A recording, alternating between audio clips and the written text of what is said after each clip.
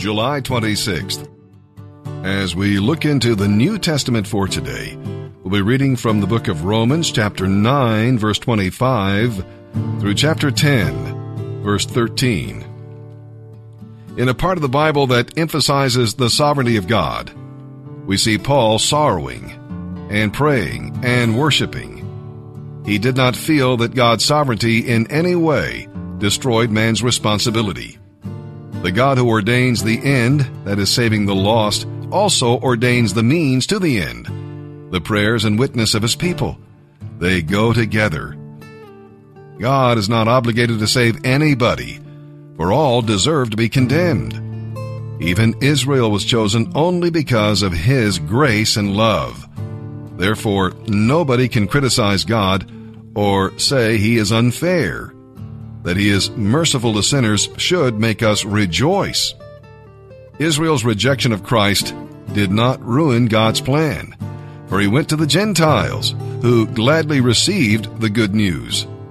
However, God does have a remnant among the Jews, and believing Jews and Gentiles are one in the church. And that's because his mercy endures forever.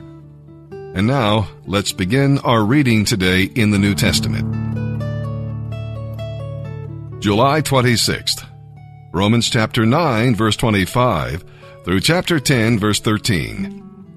Concerning the Gentiles, God says in the prophecy of Hosea, "Those who are not my people, I will now call my people, and I will love those whom I did not love before." And once they were told, "You are not my people," but now he will say, "You are children of the living God." Concerning Israel, Isaiah the prophet cried out, "Though the people of Israel are as numerous as the sand on the seashore, only a small number will be saved. For the Lord will carry out his sentence upon the earth quickly and with finality." And Isaiah said in another place, "If the Lord Almighty had not spared a few of us, we would have been wiped out as completely as Sodom and Gomorrah." Well then, what shall we say about these things? Just this: the Gentiles have been made right with God by faith, even though they were not seeking him. But the Jews, who tried so hard to get right with God by keeping the law, never succeeded. Why not? Because they were trying to get right with God by keeping the law and being good instead of by depending on faith. They stumble over the great rock in their path. God warned them of this in the Scriptures when he said, "I am placing a stone in Jerusalem that causes people to stumble, and a rock that makes them fall. But anyone who believes in him will not be disappointed." Dear brothers and sisters, the longing of my heart and my prayer to God is that the Jewish people might be saved. I know what enthusiasm they have for God, but it is misdirected zeal, for they don't understand God's way of making people right with himself. Instead, they are clinging to their own way of getting right with God by trying to keep the law. They won't go along with God's way, for Christ has accomplished the whole purpose of the law. All who believe in him are made right with God. For Moses wrote that the law's way of making a person right with God requires obedience to all of its commands. But the way of getting right with God through faith says, you don't need to go to heaven to find Christ and bring him down to help you. And it says, you don't need to go to the place of the dead to bring Christ back to life again. Salvation that comes from trusting Christ, which is the message we preach, is already within easy reach. In fact, the Scriptures say, the message is close at hand. It is on your lips and in your heart. For if you confess with your mouth that Jesus is Lord and believe in your heart that God raised him from the dead, you will be saved. For it is by believing in your heart that you are made right with God, and it is by confessing with your mouth that you were saved.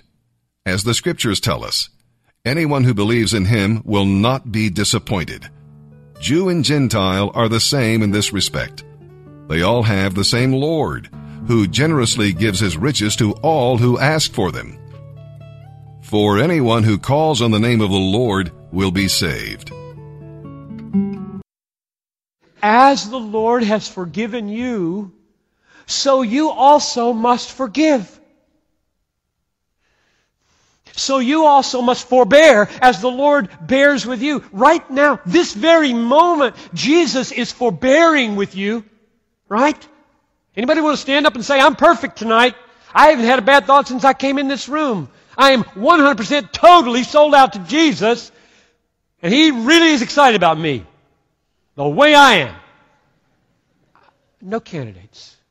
I don't want you to make a fool of yourself. And He's loving you. He's sustaining you. He's giving you life.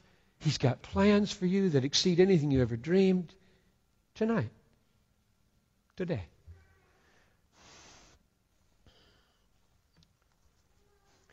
Listen to this. Christ expects things of you that exceed what you achieve infinitely far. Where you are in what you should be and where Christ calls you to be are separated by an infinite chasm.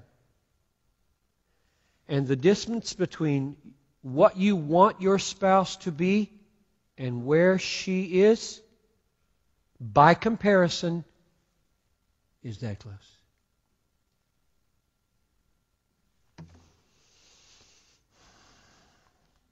But you won't ever feel that.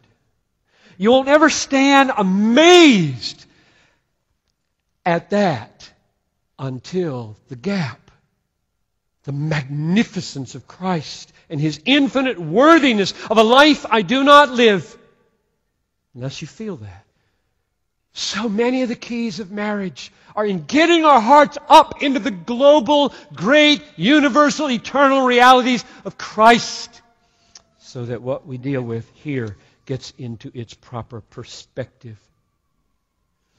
Now, what I've said so far is true whether you're married to a believer or an unbeliever. Meaning, my vertical experience of forgiveness and justification and grace should be bent out horizontally to my spouse, believer or unbeliever. Make the measure of your grace, that is, the grace you experience, make the measure of the grace you experience from God the measure of the grace that you offer to your spouse, believer or unbeliever.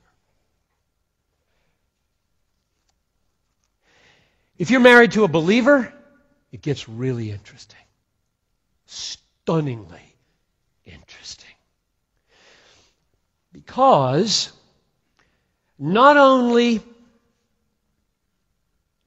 is my sin nailed to the cross, her sin is nailed to the cross. Not only has God spoken over me, you in Christ are perfect. God has spoken over her. You in Christ are perfect. Therefore, when I am drawing down the grace of justification for myself, I bend it out towards her and say, you are flawless. Do you think that's possible for a flawed spouse? If it isn't, I don't understand the Bible.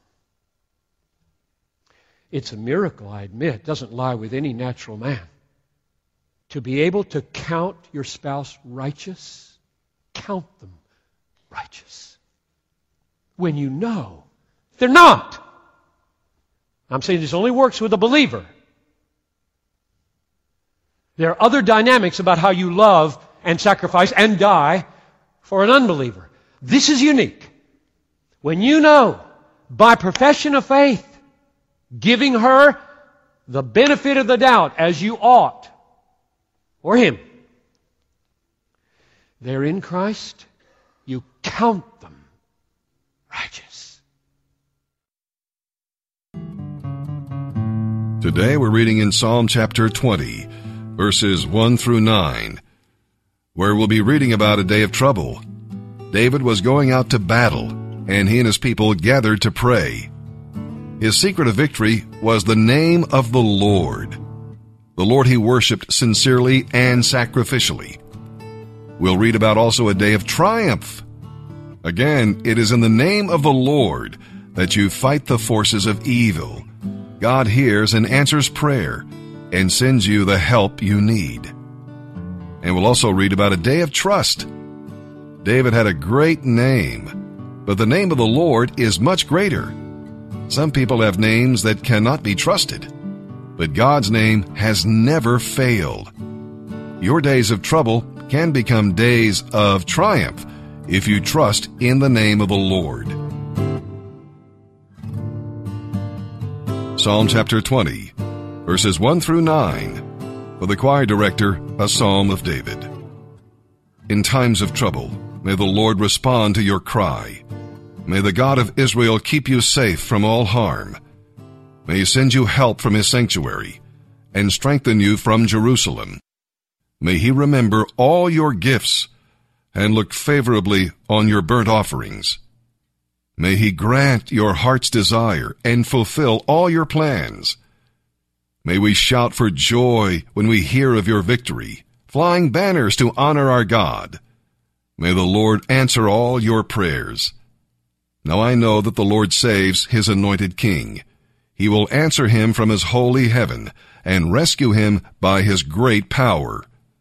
Some nations boast of their armies and weapons, but we boast in the Lord our God. Those nations will fall down and collapse, but we will rise up and stand firm. Give victory to our King, O Lord. Respond to our cry for help. Proverbs chapter 20, verses 2 and 3. The king's fury is like a lion's roar. To rouse his anger is to risk your life. Avoiding a fight is a mark of honor. Only fools insist on quarreling.